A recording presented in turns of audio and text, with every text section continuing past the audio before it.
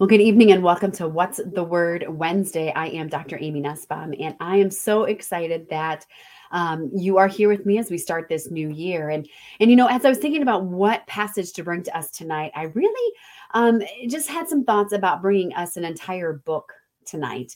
And just thinking about the book of Lamentations, it's a short book in the Old Testament. It's just a short 5 chapters. So I really encourage you to just take some time and read through the book of Lamentations this evening because it is so beautifully written. It's very poetic, and often we don't spend a lot of time in Lamentations because it sounds like, gosh, there's a lot of complaining in this book, right? And that it's lamenting, and we're sad and grief, and some of that is true because it does talk about how Jerusalem was. How they experienced God's wrath because of sin.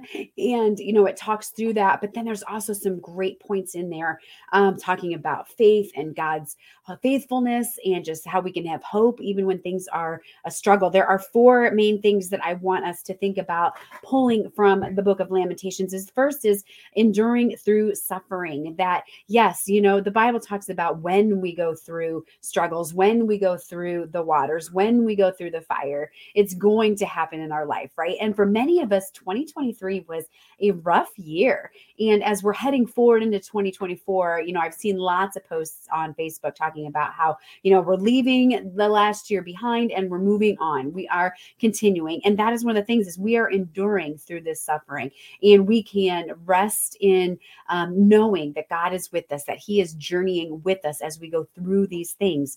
The second thing is this repentance and reflection, that as we look to the new year, oftentimes we think about, okay, what do we want to change? What do we want to do differently? And sometimes we need to sit back and do some reflection on our own inner self, and where do we need to spend some time thinking about repenting? What have we ourselves done wrong as opposed to how other people have done us wrong? How have our actions not been acceptable in God's sight? Maybe what we're saying, what we're thinking, how we're responding to things, what we're doing, what we're not doing. What are those things that we need to repent on? And Lamentations does a great job of just spending some time reflecting, and even some of the verbiage really lends itself to using in our own prayer life. But the third thing that this speaks to is God's unchanging faithfulness, and how God is faithful no matter what. When we mess up, God is faithful. When we are, on fire for God, he is faithful. When we are struggling, he is faithful. When, we're on our knees crying out to him, he is faithful. God is faithful through all seasons of life. No matter where you're at today, God is faithful to be with you, to work on your behalf, to be guiding you, and to be directing everything that you're doing. So just really seeking after him, leaning into him. And the fourth thing is really balancing grief with hope. That, I love, and many of us know the passage from Lamentations 3:22, where it says, the steadfast love of the Lord never ceases. His mercies never come to an end.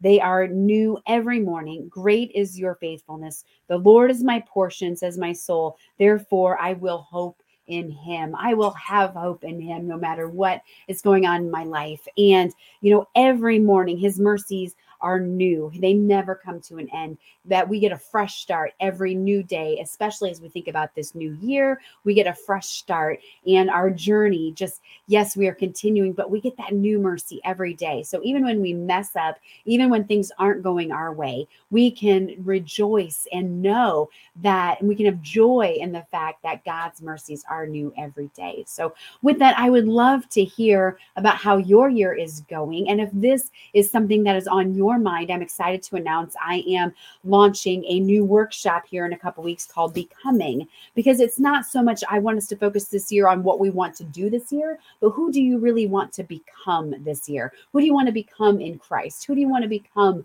as part of your family, part of the workforce, part of just, who do we want to become? We want to become more and more like Jesus every day. Yes. But how has God specifically tooled you? Who is he calling you to be? So if that sounds interesting, drop me a line, shoot me a message, or comment below. I would love to get you information on that. With that, have a great rest of your evening, and I look forward to chatting with you soon.